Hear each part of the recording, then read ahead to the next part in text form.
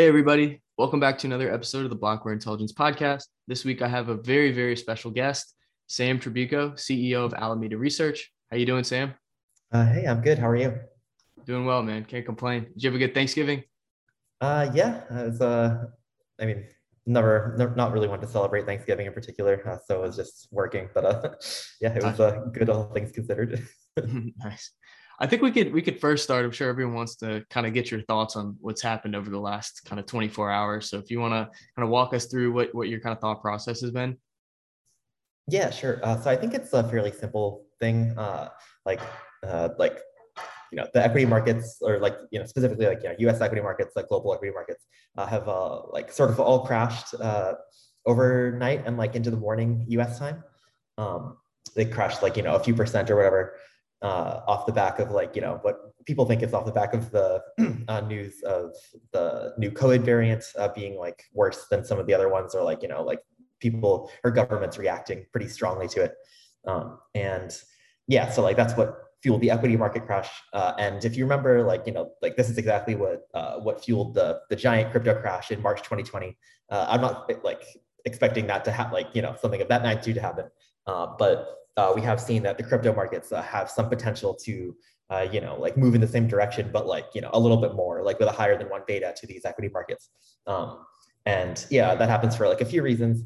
Like specifically, like we were once again, this was a crash into holiday liquidity or something like that, where potentially some like institutions or whatever who might have been around to bid Bitcoin or crypto or like anything weren't around, and so maybe there's some potential for like any organic move like this to get exacerbated. Crypto also has some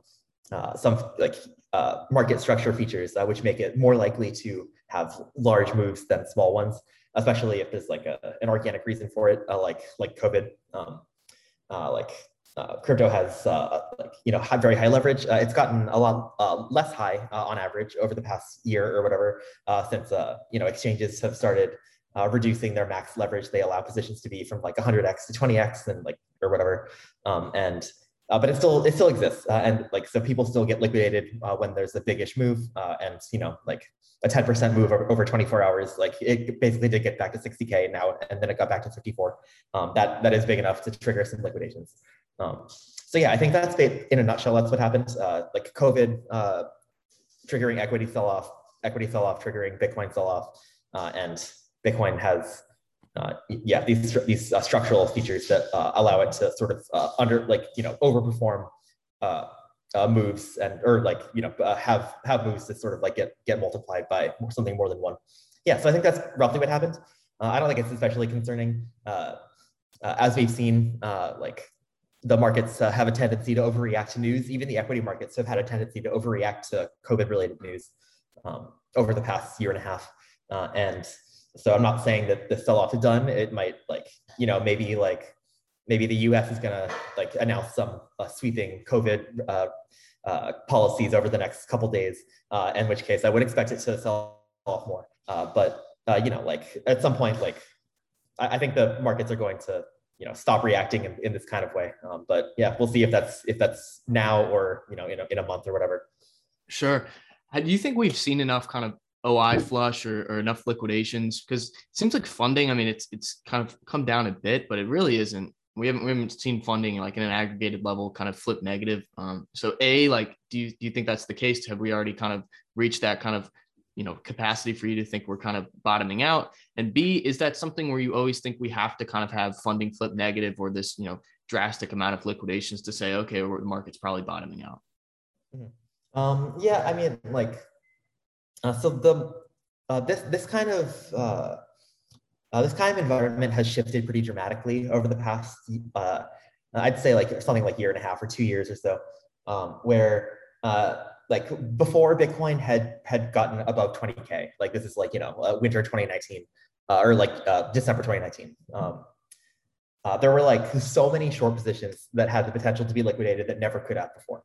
And it really matters that like when we're talking about potential for liquidations, and like whether open interest matters in terms of predicting liquidations. It really matters whether we're at like a local maximum or local minimum. This is because like, all right, let's say let's say that even like, right now versus the first time Bitcoin got to 60K. The first time it got to 60K, like there were like, all these new long positions that could get liquidated on the way down. And like, it really did like sharply revert down back to like, around 30 after it first reached that especially high point. The second time it got back up to 60, that's like much less likely now because like, all the longs that were open between 30 and 60 on the first time up were able to get liquidated on the way down. But like the second time it got to 60, if there was a small drawdown, like those had already been liquidated, I guess. And yeah, so like even if the open interest numbers themselves aren't super different, it really matters when they got created and like at what prices. And in particular, where we are, like what price we're at relative to those prices. And so since we like sort of like literally just climbed from 50 to 60, like, a few weeks ago, I think that there's not a ton of open interest right now that like is especially prone to getting liquidated from a move like 60 to 55. If it gets back down to something below where it's been in the past couple months, then like, it's a different conversation, which like, it might if there's more bad COVID news. But right now, I think this is the biggest consideration. And yeah, there's not like in the really immediate future, there's nothing specific to expect. Sure. So like earlier this year, we had prolonged high funding for like whatever 2 or 3 months when we had some occasional kind of moves down. But how do you kind of separate from saying, okay, well, we have high funding, prices grinding down that usually kind of results in some kind of liquidation event versus understanding when the spot bid is actually kind of supporting that? What kind of things do you look at to say, okay, well, the spot bid's kind of bailing these leverage apes out? So the main thing that funding indicates to me, especially like, like really high funding in one direction, it tells me that the price move is like largely being driven by like a net disparity in buying and selling in specifically derivatives. And yeah, like you said, that can if the price is moving one direction, like let's say up like for a prolonged period during which I'm like quite confident that was being driven by like very aggressive people in the markets, in the derivative markets, because like when funding is really high, that really just indicates that someone's doing something very price insensitively in one direction, because like you could be like doing much better price wise if you were not using that product, but you're still choosing to anyway. That means that you're you care more about how much leverage you can get than about your price. Which means that you're A, being really aggressive, B, prone to getting liquidated if your position moves against you at all.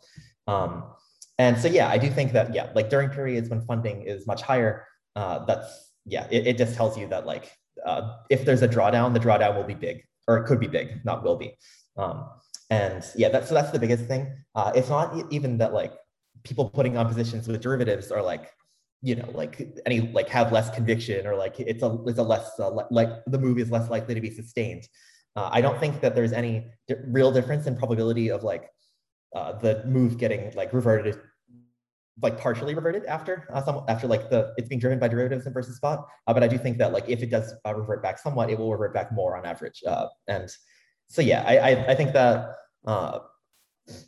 Yeah, I think that's the gist of what I think there. When funding is like closer to zero, then the moves can still be like pretty driven by derivatives trading, but it just will be like lower leverage derivative trading and less price insensitive, which can sometimes mean like smarter or something, but like that doesn't really matter in terms of impact. Got it. And aside from funding, what things do you usually look at to kind of gauge how much leverage there perhaps is in the system? I guess aside from funding and open interest. I mean, those are the big ones. Something that Alameda does also, like we have, like pretty short term or short time scale trading, like all the time. It's all automated, and like a big part of how our models work is trying to determine like where, like which markets have moves that matter the most in terms of predicting what the other markets are going to do. Like what I mean by that is like. Let's say that let's pretend that there are only like 3 exchanges in the universe. We'll use Binance, FTX, and Coinbase as the 3 exchanges. Like maybe it's the case that every time Bitcoin ticks up on Binance, it will always tick up on the other two in the next 100 milliseconds. But let's say that if it ticks up on Coinbase, it will only go up. It'll only tick up on the other two like 10% of the time. And that sort of just means that Binance is more informative of price moves than the other markets. Those numbers aren't right, but this is like the kind of thing that we're trying to track all the time. And in aggregate, if an exchange tends to be the most informative for a given product, it tends to be the case that tracking things like open interest and funding and the premium of the derivative to the rest of the market can matter a lot even long term, just because the most important markets just sort of tend to stay the most important on other timescales as well. So that's something that we track. But yeah, the gist is still open interest, funding and maybe more importantly, premium at a given time. The funding is kind of just an average of the premium of the perpetual to spot over the funding period, but we're tracking it much more granularly. We always know the premium of everything. But yeah, so those are the most important things to us too. And yeah, things have evolved to the point where this is not as so much the most important thing as it used to be. It's honestly gotten a lot harder to predict these medium timescale moves, I think, because liquidations have gotten a lot less rampant since various things about the markets have changed. But yeah, they still matter a lot. Sure. Do you also look at kind of in a bit more granularity open interest in terms of stablecoin margin versus crypto margin? One kind of broader market structure thing that I've been looking at is just the portion of open interest that's currently margined with crypto versus stable coins, and kind of the decreased amount of potential convexity that we have, if we were to start having some kind of major drawdown. Do you look at that as well? Will you perhaps say, okay, well, funding is rising as well, we also have crypto margin open interest, so that kind of adds to our likelihood of a potential drawdown? Yeah, I mean, in theory that can matter. I haven't found it to matter a ton in practice, but the sample size is pretty small, so it's not like I'm confident about that or anything. Gotcha. Yeah. And what do you think about different correlations to kind of legacy markets? I think in specific, the one that always comes up is just the Dixie as well as the S&P. Yeah. So yeah, this is interesting because it's evolved a lot in the past year and a half, kind of like everything in the crypto markets has. Pre-March 2020, it was actually kind of unclear what was to what extent should crypto have a beta to the traditional markets, if there's a big move in the traditional markets, what's going to happen to crypto. I remember reading articles back before this all happened, sort of speculating if there's a big crash in the traditional markets, maybe crypto is going to act as a flight to safety asset, maybe it's going to massively outperform the traditional markets. Obviously that's not what happened, and I think I think that's sort of the predictable thing anyway. In a global pandemic, when people are super risk off in the equity markets, people aren't immediately racing to put their money into magic internet coins as at least some people derisively view them. And so we've sort of seen as the equity markets have recovered and done quite well, they've crypto sort of again out went in the same direction but more. And yeah, I basically think that is what's going to happen going forward to some extent, especially as crypto becomes more accepted by these traditional institutions that have risk books that they are maintaining, and that that's the kind of thing that sort of even kind of forces crypto to have a beta to the markets. And yeah, I basically think it's going to keep happening, and the market sort of has spoken, I guess, on this, and it's unlikely to reverse its opinion, I guess. And that's exactly what we saw in the past day. Do you guys look at any kind of price structure things? I imagine you probably don't, but do you guys draw, price levels or chart patterns and these kinds of things? Or is it more just quantitative, just looking at these different kind of metrics around derivatives and stuff? Yeah, it's all pretty quantitative. I mean, there's some I don't know, more intuition based things where we'll have some idea of how the market's going to react to some idiosyncratic thing going on. But because and that can never really be especially quantitative. Like the first time, like Elon Musk starts tweeting about Doge, like how do you like you can't build a model about that. Like you're just kind of guessing about what's going to happen. But yeah, for the most part, when we're like doing trades that are like based on some level on what's happened in the past, we're gonna try and be pretty quantitative about it. Sure. Like running a study instead of like I mean, strictly speaking, when people are like making charts and like drawing lines on them, that's kind of like a study. But we have some methods we found to be better. Gotcha. And like speaking of intuition, I imagine you kind of have to keep your finger on the pulse to keep that intuition strong. What have been like kind of the biggest changes in overall market structure that you've seen kind of evolve since when you first got into Bitcoin and crypto overall versus where we are now? Yeah. So yeah, there's some big changes that have happened. I first started like sort of looking into crypto in summer of 2017. Not like especially rigorously or anything, but the kinds of trades that were possible back then were just kind of just wild. Like the thing that really hooked me into like, oh, I should really be looking into crypto is at the time, I guess Coinbase and Bitfinex were two of the bigger US spot exchanges. And I was just kind of looking at their prices one day and was like, huh, they're like a percent, like Bitcoin's like a percent apart for like real size on this. That must be a data error. And then I didn't pursue it for a bit because I was like super confident it was a data error. But I tried to like, a few weeks later, I was like it's worth a shot. Like it's not possible I'm the only one seeing this. But like, maybe. So I tried to buy on the cheap one and sell on the rich one, and it just kind of worked like instantly.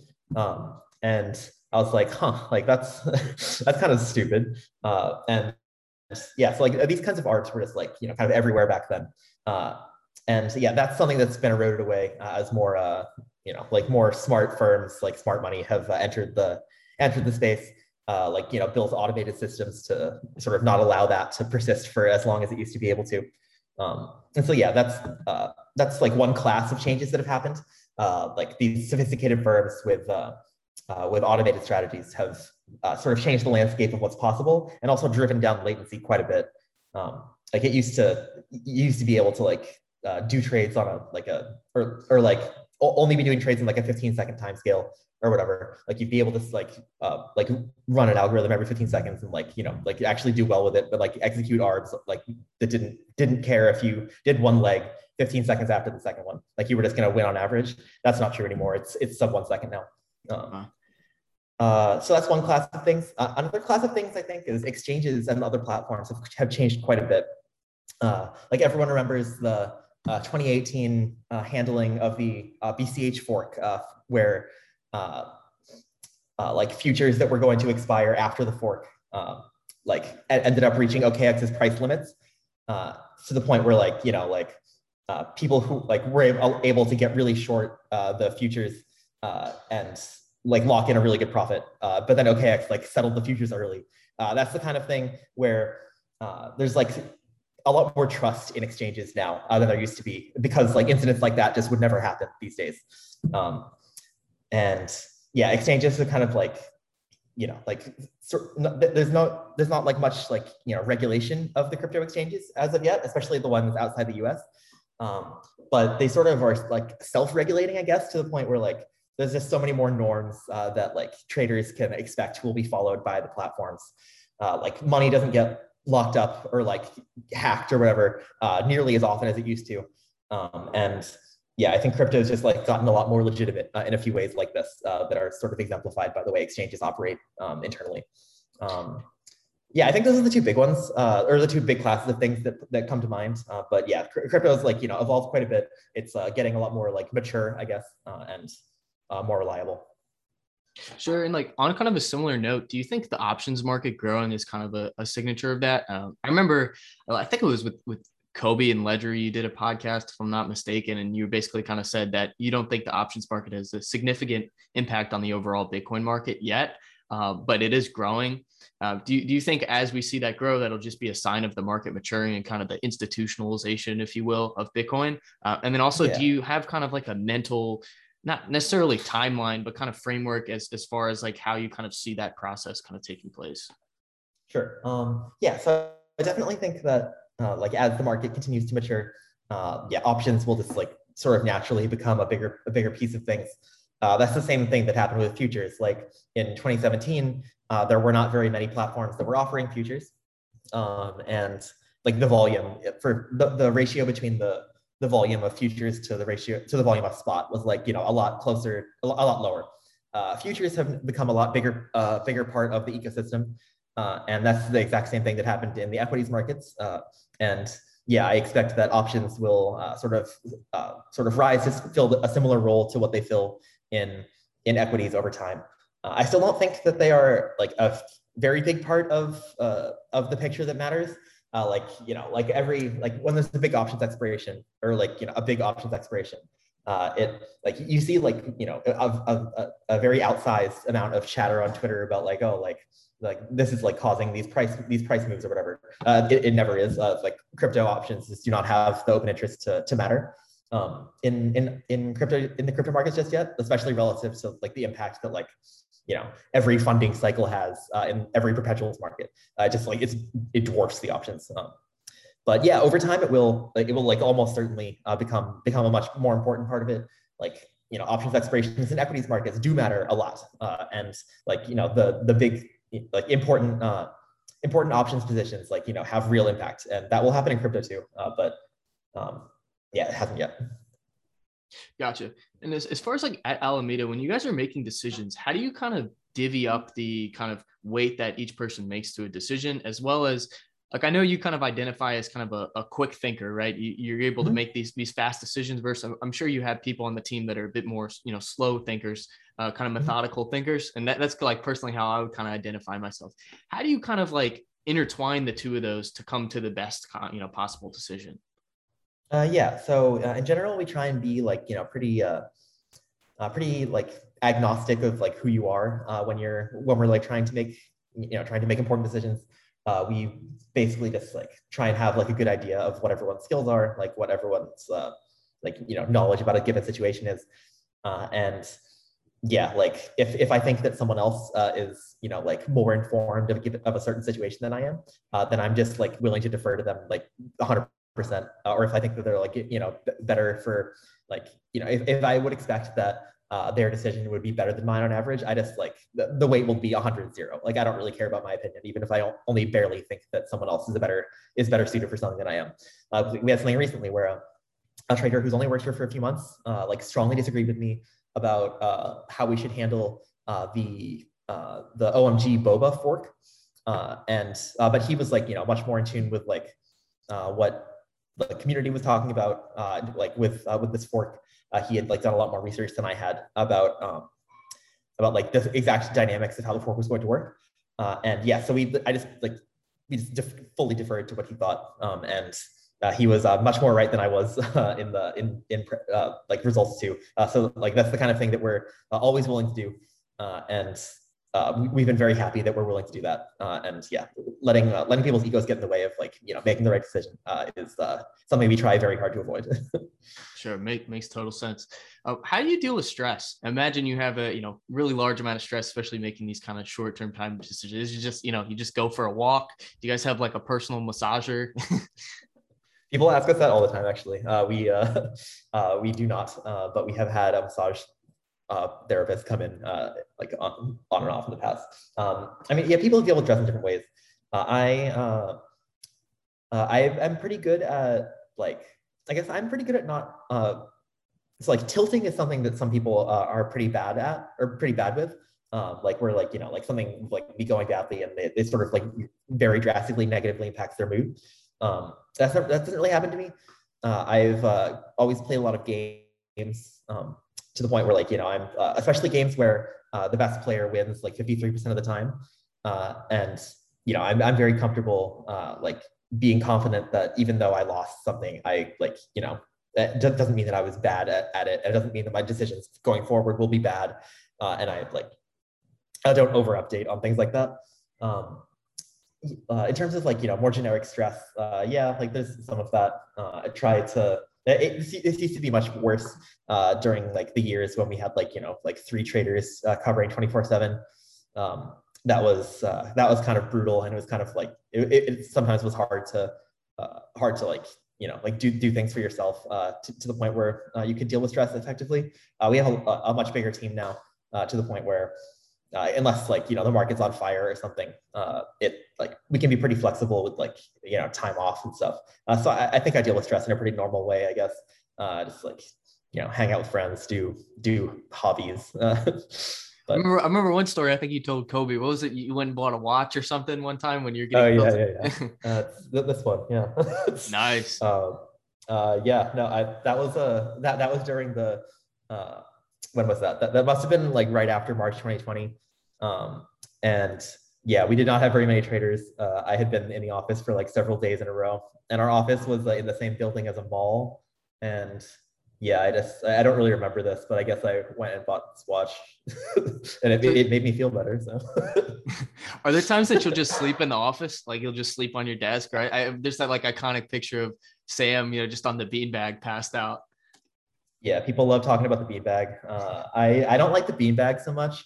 I would I have like a chair that goes back that I like sleeping in, but we also have like mattresses in the office.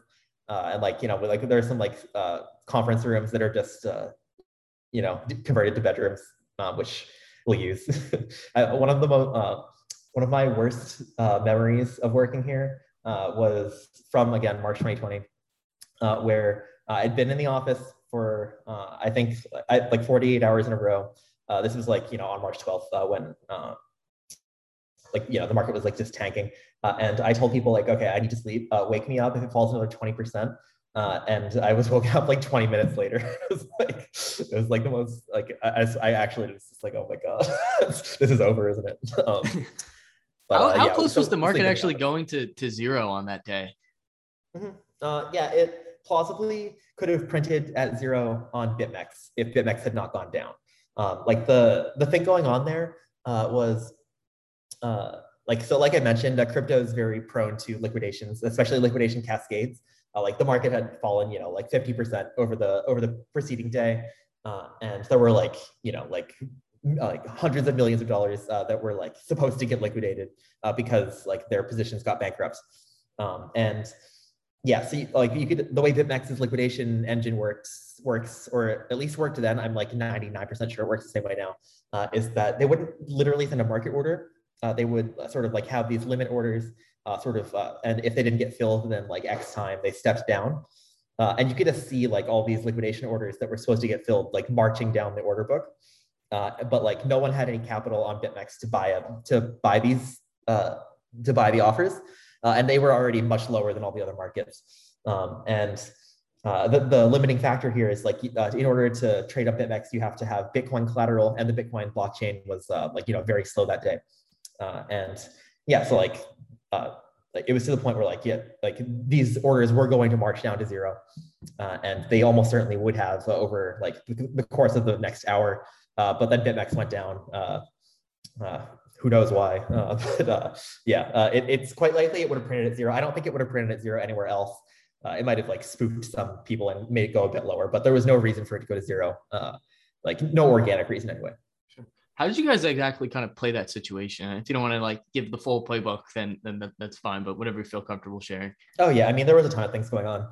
We were it was an all hands on deck thing where there was like so much to do that it's impossible to go into all of it. The gist of what we were doing was like all these markets, like all these markets on like identical products, were trading completely out of whack with each other because people just didn't have the capital in the right places in order to keep these spreads in line. So there'd be identical spot markets, identical futures markets, like futures spreads with spot that were trading 10, 20, 30% apart. And if you could be confident that if you put these trades on, you wouldn't get liquidated, they were just incredible. Marked to 6 hours later. The tricky thing is some of the positions involved futures, and you either had to choose between putting the trade on really small, or levering up even 3x was risky because the markets had in fact just moved 30%, and a 30% move means that you're getting liquidated. So yeah, we were just basically trying to take our finite capital base, figure out where to send it, in order to, like maximize how much money we were going to make, given that like, these things were changing by like, the spreads were swinging around by like tens of percents over the course of minutes. And like I mentioned, blockchain times for some of the slower blockchains were just incredibly slow. Exchanges were struggling to process all their deposits and withdrawals. And so you had to be thinking about all these things that you didn't usually have to think about when trying to decide what is the correct use of this money. And like I said, we have a lot of like, our capital base is quite large. We're very lucky in that way, but like it's still finite. We could not do anywhere near all we wanted to do on that day. Yeah, so the gist was trying to find what to do. And also we had a bunch of tech problems. I'm sure most firms had a lot of tech problems on this day. And like we have like, various market making relationships that we were trying and failing to completely satisfy. So yeah, there was a ton going on. We were all just trying to think on our feet to the best we could. It was super idiosyncratic. Like none of this was based on our studies that we'd run. This was all very new. Sure. I want to get into it. Was fun. Yeah, I could imagine it was like an adrenaline rush. I do have a final question. I want to ask you something I forgot to ask. What was like your best trade over the last year, if you feel comfortable sharing, that you guys had? Sure. So yeah, there's a bunch of things that like like best is sort of subjective. Something I've talked about a number of times is the decision to buy a bunch of Doge the second Elon Musk started talking about it. Just because that's one of the things where there's so much asymmetry between the upside and the downside. Because like the downside was like, he stops talking about it and like probably goes down like 20%. The upside was that it 50x from where it was, because like the real upside is like, he encourages it to be like adopted for some reason by like some fraction of like, real world users or something. So yeah, like that, identifying spots like that where you're basically buying a cheap lottery ticket are like quite important if you can do it. And we very much doubled down on that. That went quite well. Let's see. There's a few I don't know. There's a number of things. Strictly speaking, I think our best trade was recognizing a similar asymmetry before Bitcoin cracked 20K. It was like sort of obvious that the downside and upside were not the same because the downside was like, oh, like once it starts getting near 20K, what's the downside? Well, the downside is like, it sort of bounces off for the 10th time, but there's no real reason to expect it to crash a lot. But if it got past 20K, there was a lot of upside potential because of all the liquidations that I mentioned from before. Like it was very unlikely to settle at 22. It was likely going to go to 30 if it got above it, or like obviously it went higher than that. But that's another thing that we made a lot of money on. Yeah, I don't know. There's like other things like this. Like our bread and butter is like sort of not very sexy to talk about. Our bread and butter is like putting on these like spreads that are quite predictably good, and we like sort of just like try and maximize them as much as possible. Probably like our biggest recent thing that has gone quite well is sort of the general our general yield farming business. Yield farming has just exploded in a way that like we were not expecting a priori anyway during DeFi summer. But yeah, like probably like our best like trading decision has been to devote like sometimes half of our trading time and like a ton of our capital to like sort of researching what are the best new yield farms right now, like tracking like both like manually with our traders as well as like building infrastructure to track what are the like how are these yields evolving, like where should our capital be, like spending resources researching like rug risk of these platforms. And yeah, we've made like an astronomical amount of money from doing all this, which has been very cool, and it was not something I was expecting. So yeah, I think that like that's probably our like it's not like it's not like the most like cool thing to talk about or whatever, but it's been a quite good decision that we made. Sam, I could talk to you for like hours, man, to keep asking you questions, but I want to be respectful of your time. So we'll go ahead and wrap it up. I do have one final question for you though. What's just like some alpha you could give for the audience? And then as well, like kind of off of that question, do you have any favorite books that you'd recommend for the audience to kind of learn more about trading? Sure. So I'll address the books first. So I don't have a great answer to that, to be honest. I'm not really like a book reader. Like I tend to read more articles than books. But there's the way that the kind of books that have most impacted my my trading and like, the way that I think about like, trading problems in general, like the world, have been books that are about poker actually. Poker strategy tends to translate quite nicely to really any field where you're like trying to think in expected value terms, trying to make all your decisions involve like thinking about variance, things like that. And David Slansky is a very good author of poker books. So I've read a number of his books and think they're quite good. Again, it's not specifically about trading, but it's I think it translates quite nicely. In terms of General Alpha, let's see. I think that the most important thing, especially this is something that I've learned more, maybe even more recently, is figuring out how to adapt tends to be like super important when you're in like a complicated, like any sort of complicated situation, which crypto trading really is quite a complicated situation for the most part. Like the kinds of things that I'm thinking about and doing now, really don't resemble the kinds of things I was thinking about and doing in 2017 when I first started looking into crypto. Like really not at all, to be honest.